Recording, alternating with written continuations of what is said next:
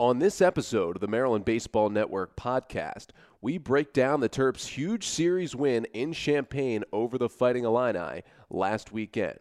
Plus, we sit down with Terps senior shortstop and captain A.J. Lee to talk about his career so far with the Terps and how his game has evolved in 4 years in College Park. Plus, we're joined by Amit Malik of WNUR Sports, who covers the Northwestern Wildcats baseball team, as he gives us some insight on what the Terps should expect this weekend when they travel to Evanston to take on Northwestern. Here we go.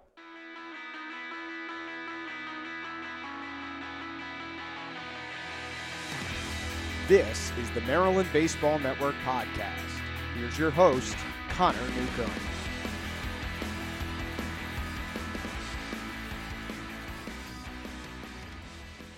Welcome into episode number 64 of the Maryland Baseball Network podcast. I'm your host, Connor Newcomb, joined by Zach Solon. And Zach, well, we bring you a lot better news this week on the podcast. Last week, coming off a weekend in which the Terps gave up 39 runs in 2 games. This time, it's a weekend in which the Terps got their biggest 2 wins of the year, taking 2 out of 3 on the road against Illinois. Probably the best RPI wins this season for the Terps as they jumped way up in the RPI. They're now in the top 80. They were sitting near the bottom part of the 100s in the RPI for a while, but a nice, good weekend, 2 out of 3, and it was just huge to see the Terps get some road Big Ten wins. Well, you know what, Connor, I have to say Maryland was a little worrying after that Indiana series because Indiana's a really good team in the Big Ten, and Illinois was arguably just as good, if not better, than Indiana. So when you're going on the road to Champaign like they were, you don't really know what to expect. You got a really good start from Hunter Parsons against Indiana, and then he was just as good on Friday, and then you have the doubleheader put upon you on Saturday, and you have to rise to the occasion. That's exactly what Maryland did, taking 2 out of 3 on the road against a good team like Illinois, who just a week ago was ranked in the top 25. That is really, really good. So the first game, the Terps took it 4-2 to take a 1-0 series lead on Friday night, but it did not seem like that was going to be the case. Illinois struck first in that one. Obviously, the matchup of the aces, the left-hander, the redshirt senior Andy Fisher for Illinois, and the senior Hunter Parsons for Maryland. Fisher and Parsons were dealing, but Illinois loaded the bases with nobody out in the second. 3 straight singles early in the count against Parsons. And then an RBI sac fly from Michael Mahalik made it 1-0. Ben Troike followed it up with a sac fly to make it 2-0. That was all Illinois would get. And then Parsons settled in, as did Fisher. The Terps' offense against Fisher after they went down 2-0 just couldn't get anything going. We're pretty much down 2-0. We're going down quickly in all of these innings. The Andy Fisher pitch count was way down. At one point, he was in the 7th inning, and he had just hit his 60th pitch. He was just mowing through the lineup. And that wasn't a good sign for the Terps. But on the other side, for Hunter Parsons to be able to keep it at 2-0 and keep battling, that ended up being huge in Friday night's game. Well, that's exactly what you need, Connor, especially when you're not trailing by too much, when it was just 2-0 going into those later innings. Hunter Parsons gave up the runs, but then really shut him down, which is exactly what we saw him do against Indiana in his previous start. So he's had some rocky, I don't want to say starts, because right off the bat he was fine, but he gives up some runs in the middle innings, and then once he's able to lock it in again, he seems to come in waves, So he has one really good start, and then it'll be a little rocky, give up a couple runs, but if he's able to lock down after that, get back into his rhythm, he's going to be really good for the Terps. And then finally, they came up with the big, I don't want to say hits, because it was a couple of bunts and a pass ball, but some big opportunities that they took advantage of. Well, it did start with the hits in the inning, and Andy Fisher, who had rolled through 8 scoreless, comes back out in the 9th after Hunter Parsons had finished his start. He went 8 innings, allowed 2 runs on 6 hits, 2 strikeouts, 3 walks. He was great again, got the Terps all the way to the 9th. Thought Hunter Parsons might get a complete game loss, which doesn't happen very often, but he had gone through 8 with his team down 2-0. But the Terps bats finally woke up. They entered the 9th inning with just 1 hit against Andy Fisher. That was a 1-out double by Justin Vogt back in the 5th inning. That was the only hit for Maryland so far. And A.J. Lee on the first pitch singles through the left side. Your senior leader gets the tying run to the plate. The very next batter, Randy Bednar, ropes one down the right field line the other way for a 2-bagger, makes it 2nd and 3rd with nobody out, and the Terps have the tying run in scoring position with nobody out, down 2-0, and bringing their best hitter to the plate in Taylor Wright. Now, an interesting decision. Taylor Wright, the Big Ten leader in doubles, a double ties the game, but also Taylor Wright's the best bunter on this Maryland team, and he got down a sac bunt scoring Lee from third. Bednar went second to third, right thrown out for the first out. And, there's a debate on whether or not you should bunt there. It ended up working for the Terps. But it's an interesting look at what they should do because you have your best hitter up. And you think if he gets a hit, we could tie the game.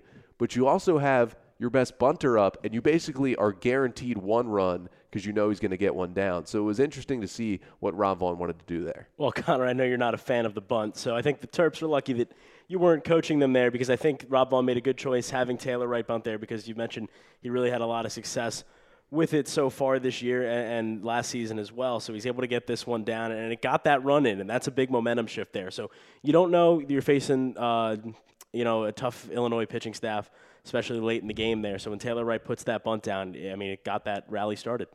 And that would end the day for Andy Fisher. His pitch count was not high at all. He was not close to nearing 100. He was in the early 80s in pitch count, and he came out of the game after he had mowed down Terps hitters. He had 9 strikeouts at that point and just a 1 run across, and he had already gotten Maxwell Costas out 3 times, but with the righty and the big power hitter Costas coming to the plate, Illinois went to its closer, the junior right-hander Garrett Acton, and that's probably a good move. He had come in 10 for 10 on saves. He had just saved the previous 2 games against Coastal Carolina and 2 big midweek wins for Illinois. And he hadn't allowed an earned run all season. So you're going to the right guy there. Acton comes in against Costas, and Costas a good battle at the plate. Acton ends up hitting him with a fastball. So the Terps get first and third with 1 away. Caleb Walls comes to the plate, and what do the Terps do? They go to the bunt again. Caleb Walls gets down the bunt, but this time Acton fields and flips home. It wasn't in time. So that was really a big moment in the game. On the Taylor Wright bunt, he was thrown out at first. On the Caleb Walls bunt, the throw came home, Bednar scored, and the Terps still had 2 on base, and that continues a rally. Exactly, Connor. That ended up being the difference maker there. So now Acton also is pitching in a situation that he really hasn't been in before. He gave up a run, and granted it wasn't his, but it still comes into play there. And then Caleb Walls it grounds into reaches on the fielder's choice technically with the bunt moved over. So then now you've got a runner on second, runner on first, and now Michael Pinheiro coming in to pinch run. Yeah, and the Terps do go with Michael Pinheiro to pinch run at second base for Maxwell Costas, and that ended up being a big decision. Costas does a lot of things well.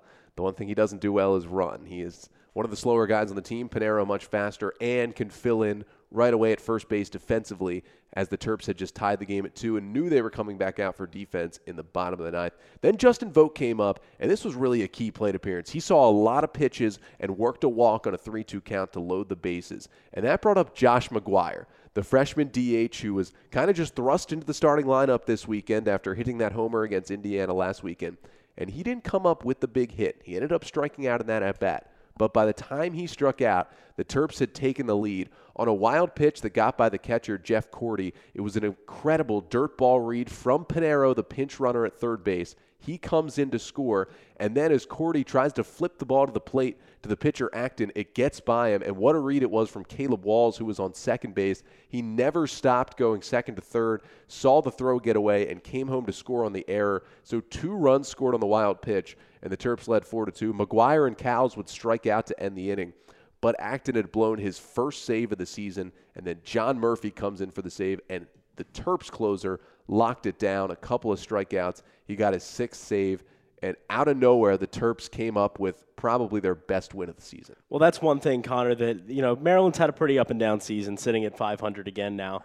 But one thing they haven't done all year is give up in late innings. Even in some times where they've been down by a lot, we saw it in the Creighton series, even against Indiana, they were down by a lot, but still managed to get some runs in the late innings, and this time it's exactly where it paid off. Only trailing by 2, tied it, and took the lead, and they really took advantage of Illinois' mistakes, too. A wild pitch and a throwing error, you're able to get 2 runs on one pitch that, a batter didn't even swing at. So that's a big at-bat there for Josh McGuire, or not really a big at-bat for McGuire, but really just a really good job by the Terps runners and coaches to send them. And then on day number 2 of the series, it was supposed to be just 1 game, but because of impending weather on Sunday, the Illini and the Terps moved games 2 and 3 to a Saturday doubleheader that was moved up and began at 1 o'clock. It was Ty Weber on the mound against Zach Thompson in game number 2, and both pitchers pitched very well. It was a scoreless game through 4 innings. Illinois got on the board in the 5th after a defensive mistake in right field from Michael Pinero, who got the start in right. He dove to a ball he probably shouldn't have. It got by him and turned into a leadoff triple for Grant Van Scoy. The freshman catcher Jacob Campbell scored him with an RBI groundout, and that was a 1-0 lead for Illinois. Again, the Terps couldn't get anything going against the starter Ty Weber, who really doesn't have the best stuff in the world, but he hits all his spots, he mixes pitches well, and he was getting through this Terps order with ease. And then Zach Thompson, who was also having a great start, just made one too many pitches over the plate. And in the 7th inning, with 2 outs and a runner on, Jacob Campbell comes up big again. A 2-run homer made it a 3-0 Illini lead in the 7th. And you kind of felt at 1-0 the Terps were down as Zach Thompson was still rolling along. You felt like if it stays 1-0, the Terps can finally get this hit. But once it got to 3, and Thompson had a great start, but once it got to 3, that really put the Terps in a tough position because of how the offense wasn't hitting at all. It really did, Connor, and that's kind of a trend we've noticed in Zach Thompson's starts as of late, is that Illinois gets those runs, but Thompson really doesn't get that run support there from Maryland, and it didn't come at all in this game. And then, like you said when we were talking before we went on for this podcast, it really just came down to Maryland not being able to get the hits. And 3 runs doesn't seem like that much of a deficit, but for this team it was. Ty Weber for this Illini team, he ended up giving up 1 run. It was a solo shot to lead off the 8th inning by Josh McGuire with the Terps down 3-0. Again, if it's a 1-0 game, who knows if he still hits it, but that would have ended up tying the game. Instead, it made it a 3-1 ball game. Ty Weber, the starter for Illinois, ends up going 7 2/3, allowing 1 run on 4 hits, struck out 3 batters, no walks, and did hit a batter. Zach Thompson on the other side came back out in the bottom of the 8th with the Terps down 3-1 to try and steal some outs, but he walked the leadoff man Michael Massey and then was pulled in favor of Mark DeLuya. And 2 more runs ended up scoring with DeLuya on the mound in the bottom of the 8th on a 2 RBI single with the bases loaded and 2 outs off the bat of Grant Van Scoy, who had a great game in Game 1 Saturday. 3 hits, a single, double, a triple, 2 RBIs, and 2 runs scored. That made it a 5-1 game. Thompson's final line, 7 innings, 4 runs on 5 hits, a strikeout, 3 walks, and a hit batter. So he was solid, but just maybe made a couple of mistake pitches that hurt him. And then Garrett Acton ended up coming in and closing out that game again. Didn't get the save, but came in the 9th inning, walked Walls, hit Vogt to start the inning, and the Terps were one man getting on away from bringing the tying run to the plate, but couldn't get it done. They fell 5-1, and you just felt like it was 2 of almost the same games. The only difference was the Terps offense rallied at the very end in game number 1 of the series. Didn't do that in game number 2, a very similar game, but Illinois was able to even up the series. Exactly like you said, Connor. This was a big win for Illinois as well, and it was just tough for those Maryland hitters. Like we said, couldn't get that big hit. And it's a shame because Zach Thompson had a really, really good start, which he had been struggling to do. But one trend that, like I said, we've been noticing is just Terps can't hit on Saturdays when Zach Thompson's up. But they had 2 games this time to try and do it, so game 2 into game 3 of the weekend.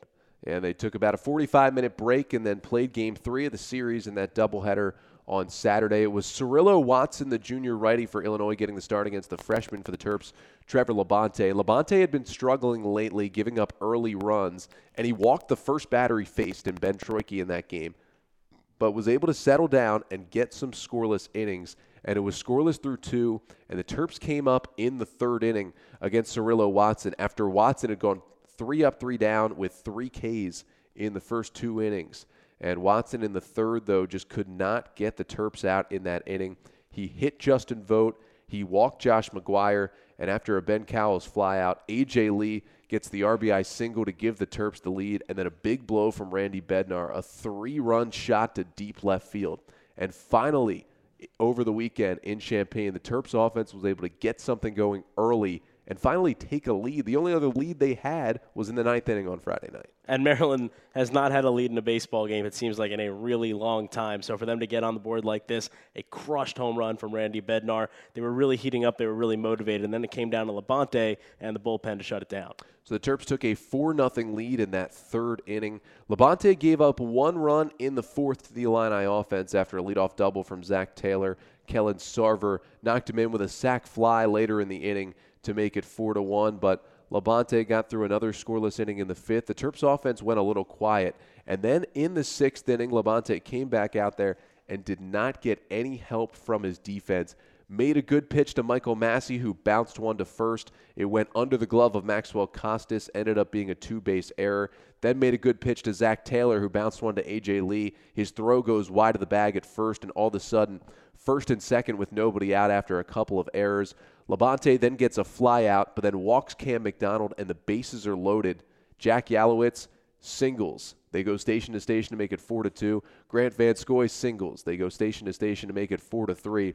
And Labonte, none of those runs were earned because he should have been out of the inning, but just a little bit of defensive lapses from the Terps, and that really cost him in that inning. One thing I've been noticing all year is that Maryland's defense has been really, really good, and they just had a rough day here. Second game of doubleheader, who knows? You might be a little shaky, a little tired. Playing on the road, it could be tough, and Maryland, gave away the lead here, but luckily they were able to come back. And so the Terps went to the bullpen, brought in Andrew Vail with the bases loaded and one away. And Jeff Cordy hit an RBI sac fly off of Vail with the bases loaded to tie the game at 4. Vail then did get another fly out, so he got out of the inning with the game tied at 4. And instead of the Terps offense, which had gone a little quiet after that 4-run third inning, letting this game stay tied, they jumped right back on Illini pitching in inning number 7. Cirillo Watson was already out of the game. They ended up facing the right-hander Ryan Schmidt in that 7th inning, and the Terps got it done in the 7th. Ben Cowell singled with one away. A.J. Lee was walked, and then Randy Bednar poked one through the left side. Cowles came in to score, and the Terps took a 5-4 lead. And then another big blow from the Terps. Another 3-run homer. This one from Maxwell Costas felt like, not that it put the game away, but gave the Terps a huge late cushion. Maxwell Costas had been kind of cold at the plate lately, not hitting the big hits that we're used to seeing from him, especially at the beginning of the year in non-conference play. But this, a really big shot for him, a nice home run, put the Terps up. It's exactly what you want to see from your freshman, someone who's really been stepping up to the plate. He's earned the starting first base job, which is somewhere where we didn't think he would be to start the year, and showing exactly why he should stay there. The 3-run homer gave him his first RBIs in almost a month since that Delaware away midweek when he drove in 4 runs. It had been a while for the Terps 4-hitter. But he puts Maryland up 8-4 in the bottom of the 7th end. The Terps come back out with Andrew Vail trying to get some outs from him in that 7th inning. Allows a leadoff single, gets a fly out. Then he hit Zach Taylor, walked Kellen Sarver, and all of a sudden the bases were loaded again with one away. The tying run was come to the plate in the form of the freshman Cam McDonald. Terps went to the bullpen and brought out the sophomore lefty Sean Fisher, who has not had a very good season, but he'd had a couple of consecutive scoreless appearances, and he comes in, and what an incredible job he did. Gets a 6-4-3 double play on McDonald to end the inning, keep it 8-4, and then he goes 1-2-3 with a strikeout in the 8th and 1-2-3 with a strikeout in the 9th. We thought John Murphy might have been coming on in the 9th, even though it wasn't a save situation to lock things down because he was available. But Fisher just rolled right through. He ends up going 2 2/3 scoreless with 2 strikeouts, retiring every batter he faced. And that was huge for not only Sean Fisher to get back that good stuff that we know he has, but also for the Terps, because with a couple of injuries in the bullpen, Will Glock, we don't know if he'll be available for the rest of the year. Elliot Zollner dealing with a finger injury. If the Terps can get that out of Sean Fisher, that makes this a much better team as he locked down those final 8 outs and gave the Terps a series win. Exactly, Connor. One thing that Maryland kind of has this year that they didn't have last year is a lot of depth in that bullpen. And that's really just in terms of how many arms there are. We have seen some struggles from the bullpen early in the year and especially recently, but for Sean Fisher to come out and have the appearance that he did, that is a big, big silver lining for Maryland, a weapon that they can use later on. They could build and be a setup man for John Murphy, give their starters a bit of a rest. So a really, really good outing for Fisher and something the Terps could be really proud of. So Fisher did a nice job, and the Terps won it 8-4, taking 2 of 3 in the series at Illinois, bringing them to 15-15 on the year, 3-3 in the Big Ten. Of course, as we record this podcast on Monday, that is before the Terps have 2 midweek games this week. Tuesday, they host William & Mary, a team that beat them last week on the road. And then Wednesday, host a pretty good West Virginia team who's 21st in the RPI at the moment. That game will also be at the Bob. That's a West Virginia team that beat the Terps last year in Morgantown. So a couple of key midweek games that will be played after we have recorded this one. But when you hear this podcast, whether it's Thursday or Friday, whenever you're listening during the weekend, those games will have been played, but the timing didn't work out for us to get those games in here, but a couple of midweeks for the Terps. But looking back on the weekend against Illinois, the Terps take 2 of 3. Zach, I'll let you start. Who is your Terp of the week? My Terp of the week, I'm going to let you pick a pitcher. I think that's what you're going to go with. So I'm going to go with one of the hitters, and I'm going to go with Randy Bednar. He had a really big hit on Friday night, and then in Game 3, that home run that really kind of ignited him. He had been a little slow at the plate as of late. He'd been getting some good base running opportunities, but Bednar to give the Terps the lead in that Game 3, which was the rubber game of the series, a really, really big at-bat for him. As the sophomore, he's been playing all over the place, played some center field, but he's been playing every day in right field, and that's something really good for him to get his back going, because if it heats up going into the rest of Big Ten play, that's going to be a really good sign for Maryland at the top of the lineup. Yeah, Bednar had 4 hits this weekend, the double that really got the rally going in the 9th on Friday night. In game number 2 on Saturday, he had a single and a walk, and then in game 3, of course, the 3-run homer in the 3rd, and then ended up having the game-winning hit with that RBI single in the 7th that gave the Terps a 5-4 lead. A very good choice for Bednar, who, after that really hot start, had maybe not a slump, but seen the bat go a little bit trending downwards, and that was a big weekend for him as he takes back the Maryland home run lead. I was between 2 pitchers. You can seemingly give it to Hunter Parsons every week, so this week I'm going to give it to Sean Fisher, who was so key out of the bullpen, as we just mentioned in Game 3 on Saturday. 2 2/3 scoreless to finish out the game. He came just 1 out away from getting himself a save. Didn't end up being a save scenario, but he retired all 7 batters he faced with a couple of strikeouts. He was great. He showed his good stuff, and the big thing about Fisher that really the stats show, when he gets a first pitch strike, he's one of the Terps' best relievers. When he throws a first pitch ball, he's near the bottom half of the Terps relievers. All 7 batters he faced on Saturday, he threw a first pitch strike. And I think that has a lot to do with what made Sean Fisher so important this weekend, made him so effective, and helped the Terps to a series win in Champaign over Illinois. And obviously another big part of the Terps series win was the senior A.J. Lee, who had a big weekend as well, started the rally in the 9th inning on Friday, had a hit, had a double and got on base twice in Game 1 Saturday, and got on base 3 times with a couple of singles and an RBI in game number 3 of the series on Saturday. And he's really been heating up since coming back from that calf injury. Obviously one of the captains and the leaders on this Maryland team as a senior. And I had a chance to sit down with A.J. Lee this week to talk about his journey in 4 years through Maryland, his role as a leader on this team, and as one of the best hitters on the Terps, and really just his overall experience at Maryland and what he still has to give for this program, what he hopes he can get out of his senior year with the Terps. So here's my conversation with Terps senior shortstop and captain, A.J. Lee. A.J. Lee ready for the 2-1 pitch from Ramanjulu, who throws. Swung on, hit in the air to left. That one's going, it's high, and it is gone! A home run for A.J. Lee. His first one of the year, his first one of his senior campaign, and he now puts the Terps up 10-4. And his first pitch to Lee is a fastball that's lined out towards right center field. Gorski going over towards the gap. He looks up, and it's gone! A.J. Lee leaves the yard on the first pitch, and it's a 2-1 ball game.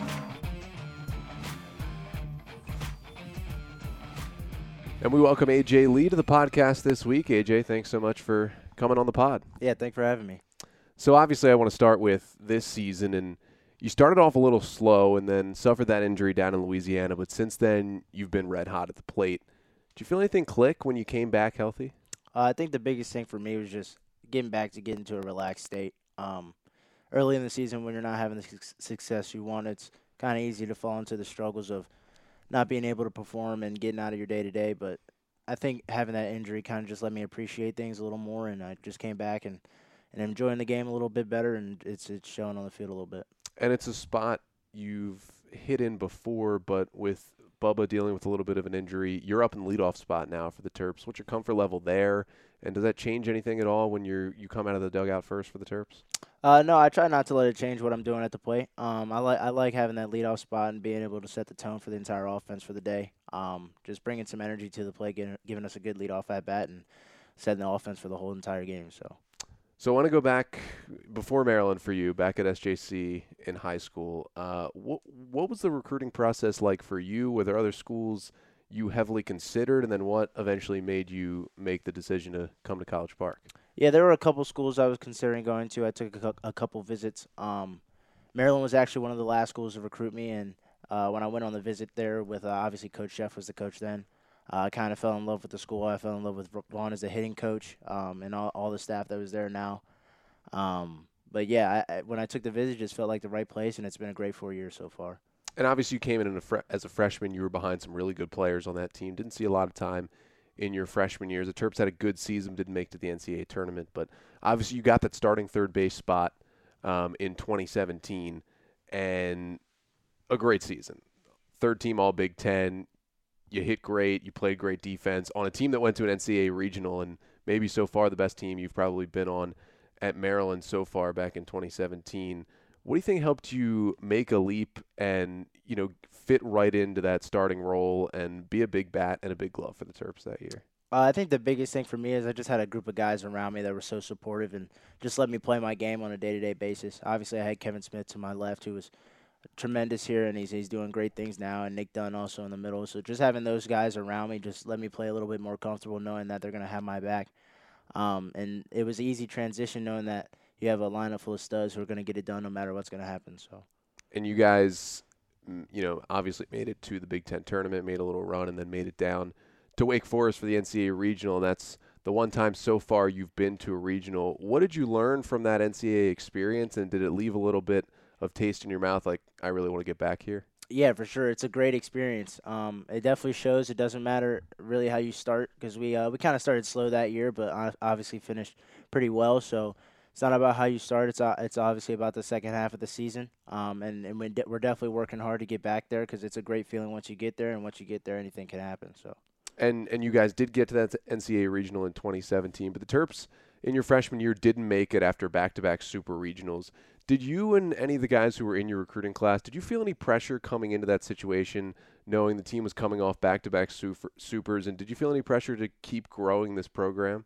I don't think we really felt any pressure to get back to where we were. Obviously, we weren't here for it, so we were just stepping on campus, trying to make an impact for the team any way we could. We didn't really feel the pressure to get back to the regional or make the NCAA tournament or anything like that. We were just trying to play our game and bring a lot to the team, a lot of energy, and a lot of fun.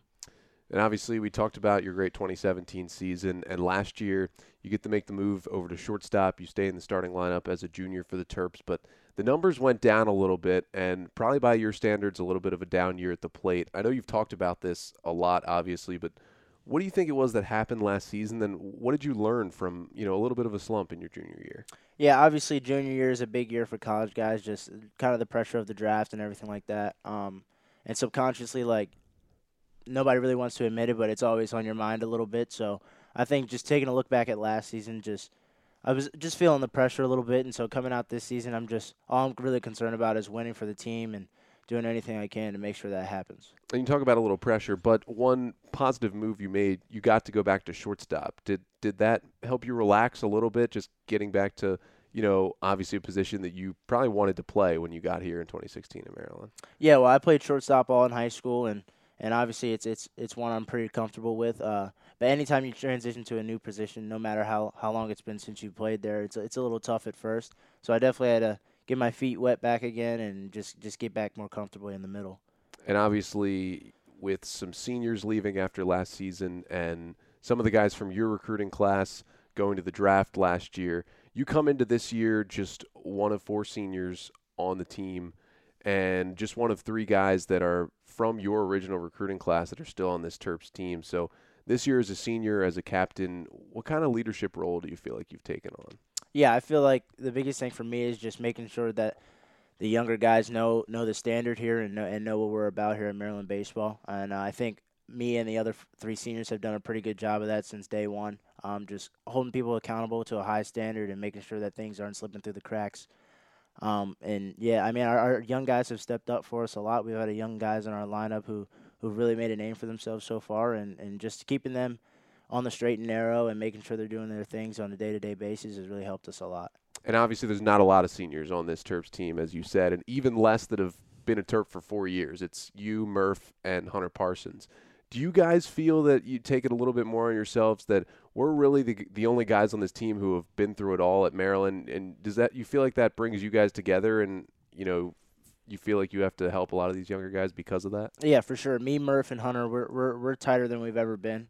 We've been through the ringer here, ups and downs, and we've had some really high years and some really low years, all 3 of us individually and as a team. So I think just being through those struggles together has really brought us close as a unit, and we're just doing our best to make sure that we can put ourselves in good spots to win every game and be where we want to be. And in a senior season like this, do you guys talk about it? Do you think about, leaving a legacy here at Maryland, especially being 4-year guys? We don't really talk about it too much. We just try to enjoy every moment we have with a group of our guys because we don't really know when it's going to end. So just enjoying every moment, every pitch.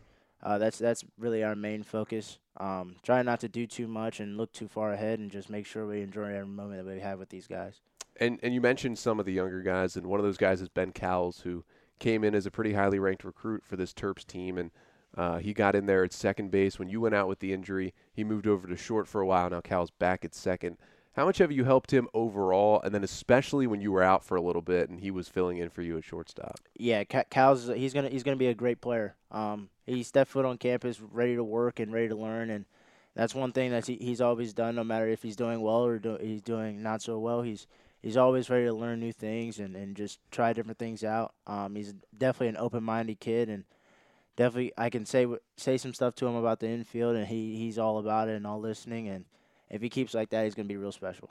And, what kind of experience has it been for you? Because through your 4 years, you've been on a lot of teams with a lot of good veteran players, a lot of good guys who stayed here till they were juniors and seniors. And now you're on, you're one of the few seniors on this really young team surrounded by so many freshmen and even guys who are might be juniors, but new to the program. So many guys like that. What's that experience been for you, kind of being on the other side of it a little bit? I think it's been really good for me.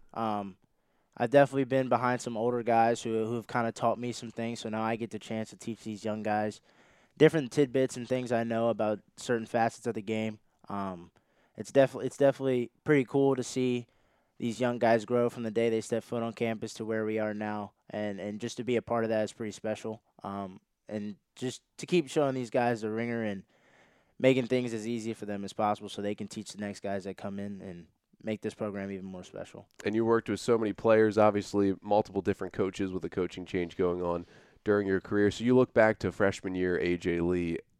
In what areas do you think you've really grown in your 4 years as a Terp?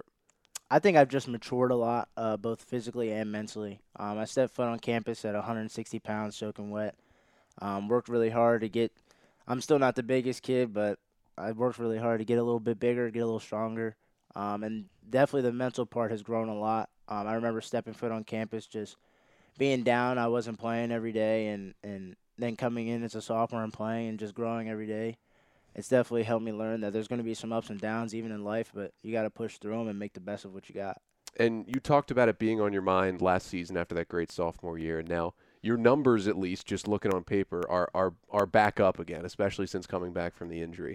So you obviously want to make the most of your senior season, but how much does what you're playing, possibly at the next level, leak into your head at all this season? Honestly, it hasn't really been in there at all. I'm really just focused on this team and just making the most of winning every day and make sure we practice hard every day, get our stuff done in the weight room, and compete really hard on the field.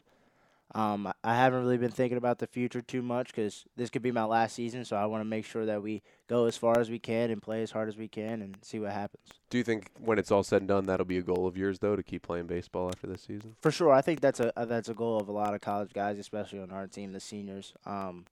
We just want to play as long as we can, but I know a lot of us don't try to look too far ahead because, like I said, this could be our last season together, and we want to make the most of it. And you talk about making the most of it. On paper, people around college baseball might look at this team, see all the youth especially, and put on top of that what happened last season and maybe not think a lot of this team. But I think what got proved last week in Champaign is it's not about what's on paper. It's about how you play on the field. So looking at that, looking at the guys around you and, having that feeling of not making the postseason last year, how far do you think this team can go in your final season? I think we hold all the chips on our table. I think we can go as far as we allow ourselves. Coach Vaughn says it all the time. The freshmen aren't freshmen about this time in the season anymore. We've had a lot of guys step up like Maxwell Costas and Josh McGuire. They're doing pretty big things for us in the lineup so far, and I think we are in charge of our future. However far we want to go and the work we want to put in is where we're going to go. And you talked about Coach Rob Vaughn. You went through the transition right with him, from him becoming the head coach, as you played under John Sheff for 2 years, now Rob Vaughn for 2 years. What's your relationship been like with him, being one of the few players who's kind of gone through that coaching change with him and still here with the Terps? It's been awesome. He's done a great job since day one. He stepped foot as the head coach. Him and all the other staff have been really open with us, and they do a really good job with us on a day-to-day, make sure we stay grounded and get our work in, and it's really showing this season. We definitely have a lot of young guys who are stepping up, like I said, and even the older guys have improved greatly from last season. So it's been great so far. And, going a little bit away from off the field stuff, but especially with your change this week, I want to talk about walk-up songs.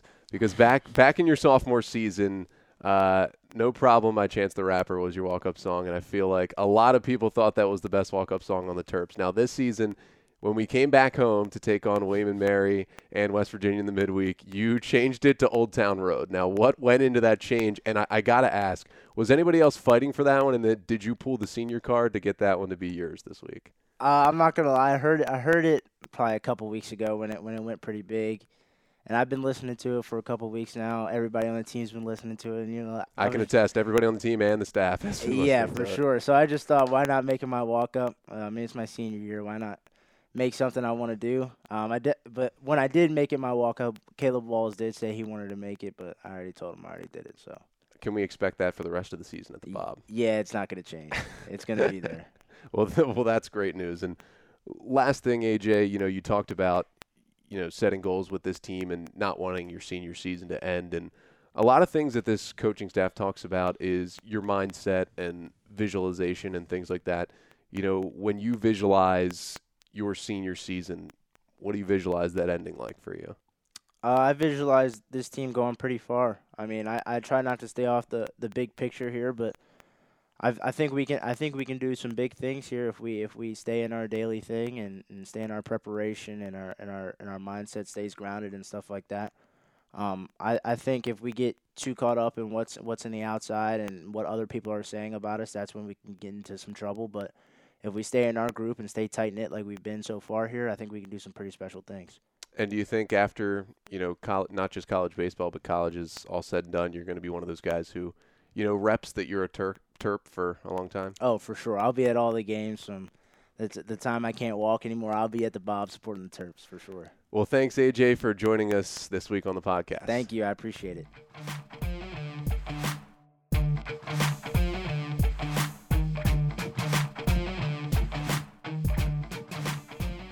So our thanks again to Terp senior shortstop AJ Lee for joining us. And, of course, Zach, AJ has been such a big part of this Terps program for 4 years. And after he had that great season in 2017 as a sophomore, third team All Big Ten, he struggled a little bit last year, but the bat is back this year. The defense has been much better for AJ, and he's just shown so many good leadership qualities, and he's one of the most important Terps on this team. Absolutely, and it's exactly the kind of leadership you need from someone who's a captain. One thing that stands out to me, Connor, is a couple of weeks ago, AJ Lee, in the Creighton series it was in College Park, Chris Alleen had been hurt for the middle game of that series, wasn't feeling that well, so the center field spot was open, and A.J. Lee stepped up to the plate. He played center field for that game, and I asked him about it the next day, and he said, I played center field before. It was, nothing new to me. I was happy to do it, and that's just something you want to see from your captain. A.J. Lee, one of the leaders of this Terps team, obviously, and he's going to be a big part of the Terps down the stretch if they want to continue to get Big Ten wins and get back into the Big Ten tournament, something they weren't able to do for the first time in his career last year in 2018. And, of course, for the Terps, the Big Ten schedule continues this upcoming weekend with 3 games in Evanston, Illinois against the Northwestern Wildcats. This Northwestern team, 14-14 on the year, 4-2 in the Big Ten, coming off of a series sweep in Columbus, Ohio against the Buckeyes. And this is a Northwestern team that did not have a good season last year. They won only 17 games. They did not play well in the Big Ten at all. Lost 14 of their first 15 conference games last year. But this year, this is kind of a scrappy Northwestern team. They've got the Dunn brothers at the top of the lineup, Jack Dunn and David Dunn, both hitting over 340. They've got a starting rotation that's kind of pieced together with the bullpen. But again, just kind of personifying Big Ten baseball. You get some hits here, some slap hits. They like to bunt. and they're just one of those scrappy teams in the Big Ten who I think could make a little noise this year. This will be a good series in Evanston. Absolutely. This is a Northwestern team that's won 8 of their last 9. They have a midweek this week against Milwaukee, which will probably be done by the time you hear this. But this is still a really good team in Northwestern that's playing well as of late. They're 14-14, so you're going to have two teams sitting around 500 when they play in Evanston this weekend. And it's just going to be a really good chance to see exactly where Maryland falls in this Big Ten standings and where Northwestern falls. It's going to be a good series. I think the Illinois one was a really good win for Maryland, and they've got the road wins in their back pocket now. So if they can go into Evanston again and give Northwestern a run for their money, they have a really good chance of winning a couple games. And to further break down the Northwestern Wildcats baseball team this season, we had a chat with Amit Malik, who covers the team for WNUR Sports, the student radio station at Northwestern, and he had some time with me this week, to talk about Northwestern baseball and what has made this team so scrappy and allowed them to have so much success over the last couple of weeks and get that sweep against the Buckeyes. And it should be a good series this weekend. So here's my conversation with Amit. So we welcome in Amit Malik from WNUR Sports, who covers the Northwestern Wildcats here to the podcast. And Amit, thanks so much for taking some time this week. Thanks for having me on, Connor. I really appreciate it. And so obviously you want to get to the Wildcats, and you have to start with this streak this team is on, and they're playing some good baseball right now. A couple of sweeps in a row, including this weekend on the road against Ohio State. And Ohio State maybe not one of the top 3 or 4 teams in the Big Ten, but that's still a really good road sweep. What did you feel like was the difference in this team to turn it on, especially this weekend in Big Ten play? I think that their bullpen was really the key for them this weekend. Over 14 innings pitched, the bullpen allowed just 2 runs, which was really impressive. And their lineup has also found ways to be productive. They come back in a few of these games, which is different from how they were earlier in the season, where they could get down in the game and they didn't really have the bats to wake up. And, Northwestern's not a team that's good enough to flip a switch. Like, you generally see that for really good teams that can do that when it matters. They've just kind of played differently since the start of Big Ten play. I know they only took 1 game against Purdue, but all 3 of those games were competitive, and that is just different from how things went in non-conference against Missouri, Kent State. Those series just didn't go well for Northwestern. They're playing a completely different team, and, you can't discount what happened then. Those issues are still present, but they just look different, and some of it is they feel like a different team, so they're just playing better. And they can ride a lot on their confidence, I think, more than other teams. And the Wildcats at the moment, 14-14, 4-2 in the conference. They have a midweek game coming up this week against Milwaukee before taking on the Terps. And you mentioned that offense getting it done, and it's a lot of guys who the Terps have seen a lot. I mean, these two teams have played a lot of times in the past couple of years. And it starts with the Dunns, who are both just raking right now. David and Jack Dunn leading this team in hitting. Do they seem to be the go-to guys in this lineup so far? Yeah, 100%. Jack Dunn leading off has really been excellent his whole career for Northwestern. But his senior season, he's even taken further strides. About as good of a leadoff hitter as you could ask for. And then his brother, David Dunn, is just super electric. He's a guy that makes big plays. He loves the big moments. And, in the middle of the lineup, he's been excellent. And then I think recently what's worked really well for Northwestern is they've gotten some production from other parts of their order.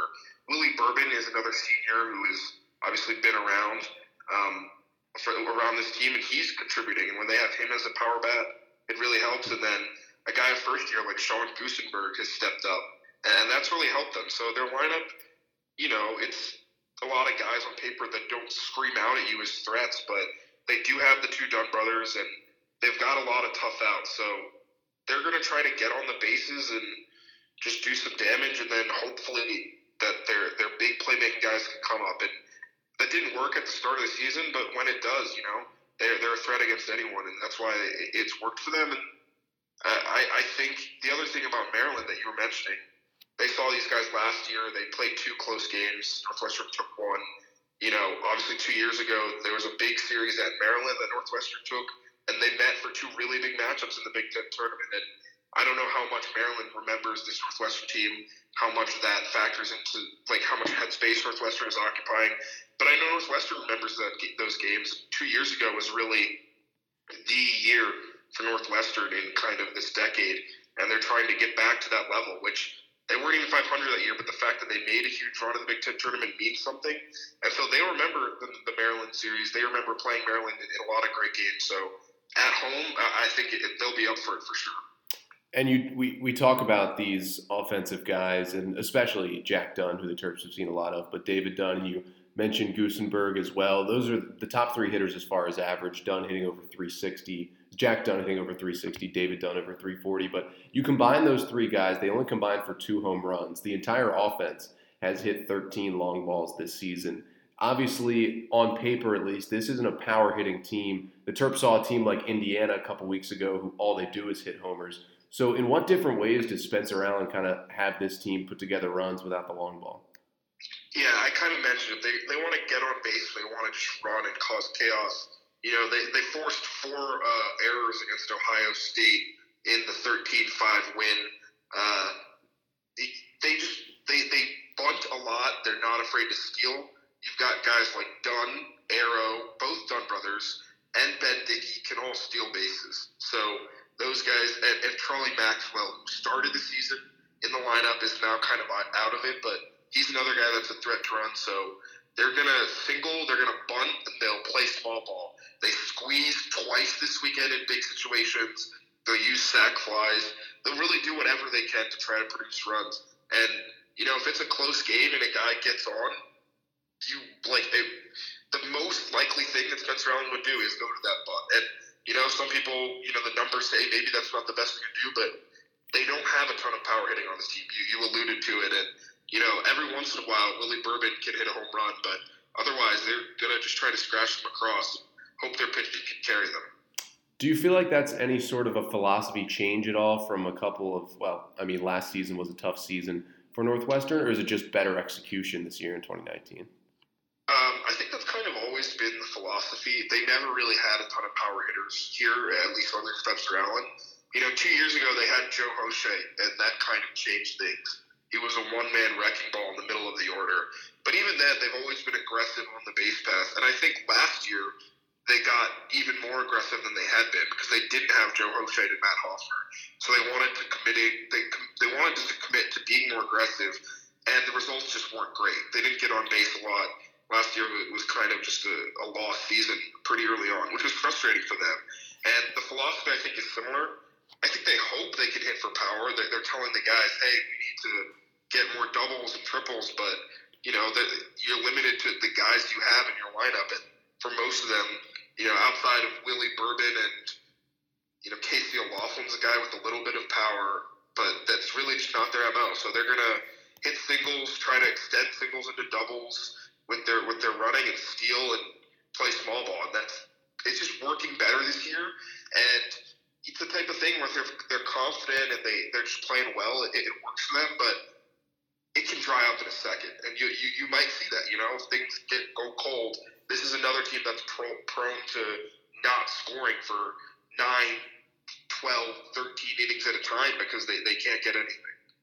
And, you know, Maryland has a similar problem, so it could be interesting to see between these two teams this weekend. But guys that'll try to keep the bats down as we go over to the Wildcats pitching. And obviously you start with the Friday night guy, the sophomore Quinn Lavelle. I mean, he had a good season last year, but I think his coming out party had to be in his start in College Park against Maryland last year. Threw a complete game shutout, completely baffled the Terps hitters, and he's been good again this year. So I know there's been some change-ups at the back end of the rotation, but how big has it been for Northwestern to have him every Friday night be a solid left-hander? Yeah, coming into the season, they thought Hank Christie would be that guy for them because Hank is another guy that's been reliable. He pitched pretty well, 2 years ago, and last year didn't have a great year, but they thought he'd be a guy. He actually started the season off with 2 great Friday night starts, and then Quinn was just more consistent on Sunday, and now he's taken over, and I think it's been a great move for Northwestern to just say, hey, Quinn's our hot guy right now. You know, he was good last year, and now he looks the part of a Friday night guy.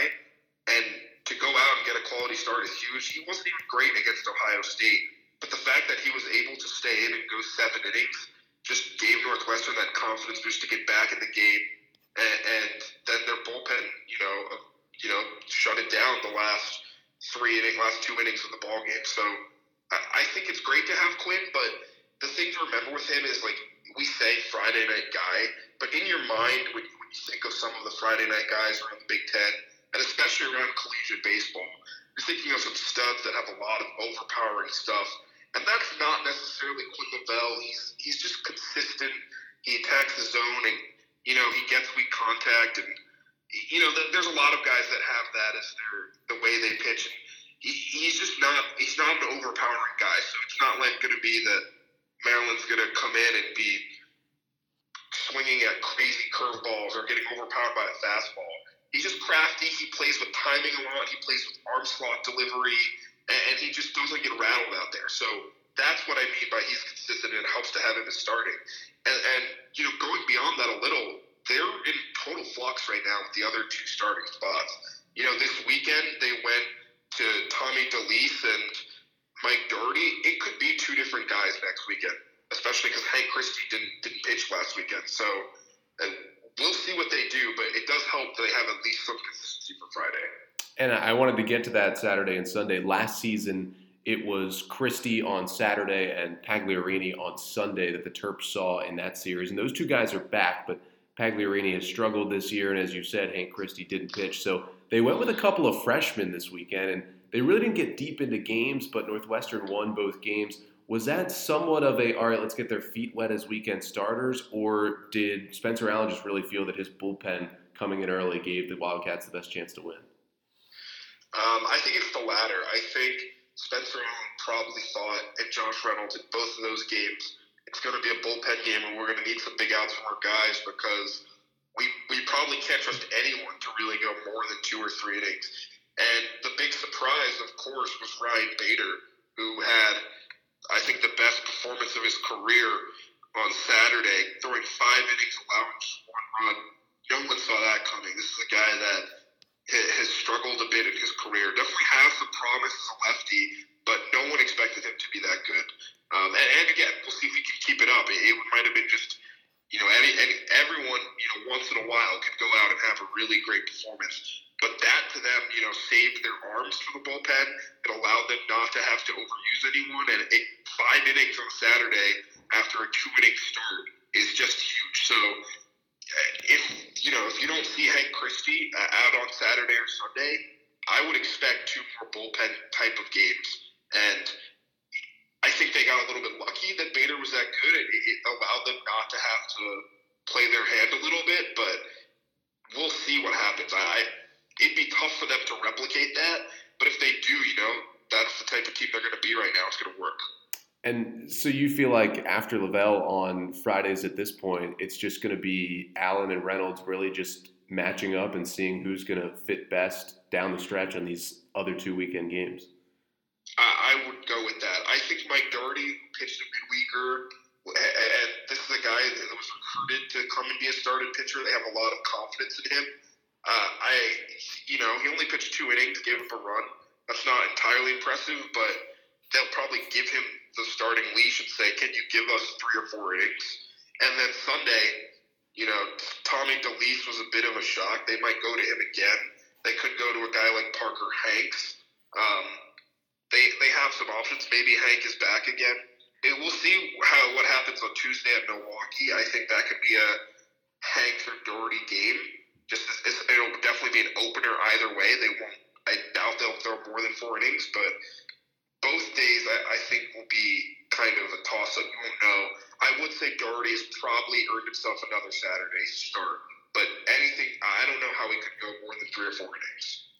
And you talk about that bullpen, and it seems like they'll play a huge role in this weekend's 3-game series in Evanston. And you talked a little bit about Ryan Bader, how he had a great performance out of the pen. And there's a lot of arms who have been used. Are there guys who Spencer Allen and Josh Reynolds say, like, this is my setup man, this is my closer? Or are there guys just pitching in different roles whenever the matchups work? I think it's a little bit of both. I think in an ideal world, on Friday they could get to the 8th inning and throw Sam Lawrence and then throw Nick Pachorik, which is what they did on Friday against Ohio State. And Lawrence and Pachorik through 2 great innings. But it's not always a perfect world. And then they can't really do that on Saturday and Sunday. So on Saturday you saw Lawrence, and Sunday you saw Paciorek. I think Paciorek is nominally the closer, but they won't pitch him every 3 games in a series. So if there's 3 close games, you could get Sam Lawrence on one of those in the 9th inning. But I think those are the 2 most trusted arms at the back of the bullpen. But they're not good enough to me. I think the team feels confident in them, and they should. They're not good enough to me, though, to be this is the 9th inning every game. They will be flexible, and they will see the matchups. And if someone pitches poorly, they have to rethink what they're doing. So I'd say Lawrence, Paciorek, 8-9. But after Friday, things could change. And there's not a lot of trust in other guys, but they have to throw someone. So Josh Levy, Anthony Alibra, they're guys that had some big middle relief this weekend. Those are the next set of guys that you kind of look at, but the confidence dip between the first 2 and the second 2 is a big gulf right now. And looking back to last season, where obviously the Wildcats had a disappointing year at just 17-32, and obviously this team so far looks to be more talented. They've added some pieces, but a lot of the core of that lineup is still there. And a lot of last season was just that tough start to Big Ten play where it almost seemed like the Wildcats couldn't pick up a conference win. Now they start 4-2. Does this seem like, all right, with a good start, this team gets rolling and can kickstart them back to the Big Ten tournament? I 100% agree with that. I think, this team, the mental side of it is big for them. And, non-conference, every year they kind of have gotten batted around by some strong teams across the country. And it's a new season in Big Ten play, right? Because all they want to do is get to the Big Ten tournament. Let's see what noise we can make. Can we get to 500 or above in Big Ten play? And so they did that 2 years ago. And 2 years ago, you have to remember, they were in a bad spot. I think they were 6-18 or something like that before they, really went on a run in Big Ten play. This team, very similar, Purdue didn't go that well, but San Jose State, they got a sweep, and it was like, okay, we've got some momentum. It's still early in the Big Ten season. And then Ohio State happened, and I guarantee you this team is feeling like it can do something in Big Ten play and do something in the Big Ten tournament. To me, it's all confidence. And no matter what happened early in the season, they're just going to go out and play loose, feel like they can be a top half team in the Big Ten. So last year, I think what happened is you lose some early Big Ten series, and it's like, well, this is our new season. That's not even going well. So, and not that I would never say that any team threw it in or didn't didn't try, but it just felt like, okay, this is lost. We don't even have anything to play for. They know that everything is in these 24 Big Ten games. The 4-2 start is awesome for them. So they are really, juiced up and motivated, and I think they feel really confident right now. And if any team in the Big Ten lives by the mantra of let's just get to the Big Ten tournament, it's got to be Northwestern after just getting there in 2017 and going all the way to the final. Exactly. And that's it for them. And look, the program, their expectation is eventually we want to make an NCAA tournament. Every team wants to do that. But it's been tough sledding here in Evanston. It's not a baseball school. They haven't had a ton of success.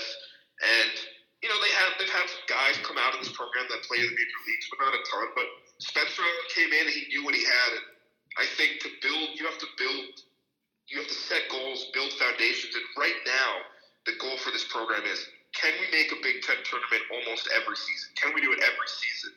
And it's hard to do that given where they've been, but they did it in 2017, and you thought that could have been something, and last year was super disappointing. So this year, it's not a huge step. You can't take 2 steps. They have to get to the first step, which is can they make the Big Ten tournament?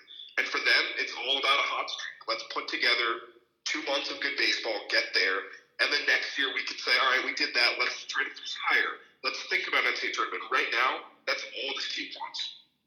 And finally, you have this Northwestern team coming off a sweep on the road against Ohio State. You have a Terps team coming off a 2 out of 3 on the road against a good Illinois team. So both teams feeling good. What would you say if you had to put one key to Northwestern taking another Big Ten series this weekend against the Terps? 100% it's the bullpen. I love what they did against Ohio State, but to me, I don't know how sustainable that is. That's what I want to find out this weekend. If the bullpen is good, they can win 2 games against Maryland. And if it's not, Maryland's good enough to make the pay, right? So if the bullpen holds up, if those guys that have all kind of floated between weird rules, guys that, you look at Bader, Pagliarini, Alipra, Levy, they all have not had great starts to the season, but they were good against Ohio State. So what's their true talent level? Where are these guys? How locked in are these guys? And if the bullpen comes in and holds it down, the offense will find a way to put up, enough runs. Maybe not enough to win every game, but they're going to give you runs. So if the bullpen can lock it down and hold Maryland to 2, 3, 4, maybe 5 runs a game, that might be the high end, but around there, they'll like their chances. So that to me is the huge key. And I'm assuming that the offense will do its part and put up enough to win. Well, Amit, thank you so much for joining us this week on the podcast and sharing some Northwestern baseball knowledge. Great. Thank you so much for having me. Thanks again to Amit Malik for joining us this week on the Maryland Baseball Network podcast to talk some Northwestern baseball. And Zach, I think one of the most important parts of that conversation is, Northwestern really doesn't have a set weekend rotation right now. You look at Friday nights and you know who you're going to get. It's Quinn Lavelle, who came into College Park last year, and although the Terps took 2 of 3 in that series in College Park, Lavelle was dominant on Friday night. That was the only game Northwestern won. He pitched a complete game shutout against the Terps. He's kind of a soft-tossing left-hander, throws it from a bunch of different arm slots, throws a bunch of different pitches, likes to mix them. But after him, there's a lot of questions. Last year it was Hank Christie and Jack Pagliarini who started the 2 games on the weekend. This year those 2 are still on the team and have started some games, but they didn't start last weekend in the series against Ohio State for Northwestern, as Amit talked about. They went with a couple of freshmen. Tommy DeLeese got a start, as did Mike Doherty. So there's a lot of questions in the starting rotation, which means the Terps really, without trying, are going to get to this Northwestern bullpen. It's going to be interesting between these 2 bullpens because they both have established Friday night guys. And although the Terps have a set rotation, Zach Thompson and Trevor Labonte have had a little bit of trouble getting deep into games sometimes. So we'll see about these 2 bullpens. A lot of arms, a lot of question marks. It's going to make this a really interesting series. I think so. I was saying how evenly matched these teams are, but where Northwestern might have a bit of a different advantage than Maryland is that they don't use the weekend starters. So TBA is going to be that opponent that Maryland's going to have to worry about this weekend. And when they don't have the scouting reports on a lot of those bullpen pitchers, especially if, Northwestern, I could see throwing someone who has never made a start in their career just to throw Maryland off a bit. And that's somewhere where you kind of can place an advantage on a team when someone, as long as they're calm, making their first start. We saw it with Tuck Tucker for Maryland a couple weeks ago. Probably didn't expect him to go more than 2 innings. He went 5 and allowed 1 hit and 1 run. So that's going to be something that Northwestern I could see doing this weekend. And it'll be interesting to see. Of course, we've seen a lot of these 2 teams playing over the past 2 seasons. Last year, they met in College Park. As I said, Quinn Lavelle was dominant on Friday night. Northwestern won the first game. But the Terps had 2 of their more exciting wins of last season on Saturday and Sunday. On Saturday, it was a Taylor Wright walk-off walk with the bases loaded in the 10th inning as the Terps evened the series. And then Sunday was probably the most exciting win for the Terps last year. Kevin Biondic, with the Terps down by 1, hit a 2-run homer in the bottom of the 8th.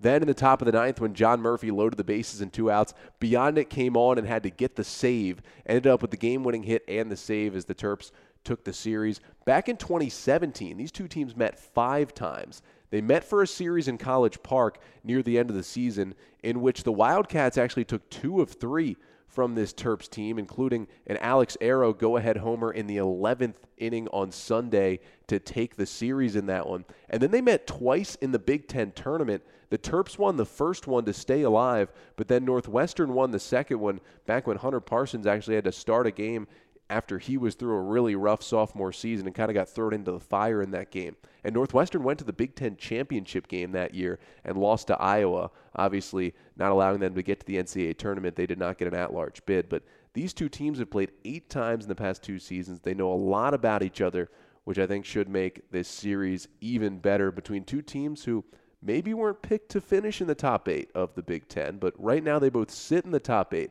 and both have their eyes on the Big Ten tournament.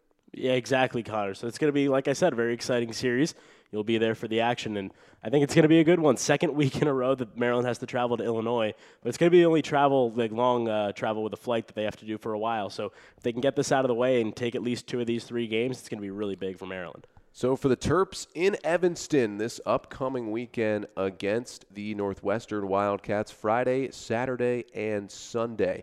The Friday game is at 4:30 Eastern Time against the Wildcats, as after my weekend in Champaign, I have figured out the different time zones between Central and Eastern. So 4:30 Eastern Time on Friday, that'll be Hunter Parsons versus Quinn Lavelle. We know that. The Terps pregame show will start at 4 o'clock. I'll be on the call alongside Taylor Smythe for that one live from Evanston. On Saturday, it'll be a 3 p.m. Eastern Time start between the Terps and the Wildcats. Terps pregame at 2:30. It'll be Zach Thompson for Maryland. We really don't know who it'll be for Northwestern. And then on Sunday, 1 o'clock Eastern Time for the series finale, Trevor Labonte for the Terps. And again, the TBA for the Wildcats for those 3 games for the Terps. Obviously, you can hear all 3 right here on the Maryland Baseball Network. So we thank A.J. Lee so much this week for coming on the MBN podcast, the Terps senior captain. And we thank Amit Malik from WNUR and Northwestern, who covers the Wildcats, for taking some time to break down the Cats this week on the podcast. And we hope you enjoyed both of their inputs here on this episode. So for my partner, Zach Solon, and our entire MBN crew, I'm Connor Newcomb saying thank you for listening to episode number 64 of the Maryland Baseball Network podcast. We hope you enjoyed it, and we hope you tune in this weekend as the Terps have 3 games on the road in Evanston against Northwestern. And you can hear all the action right here on the Maryland Baseball Network. We thank you so much for listening.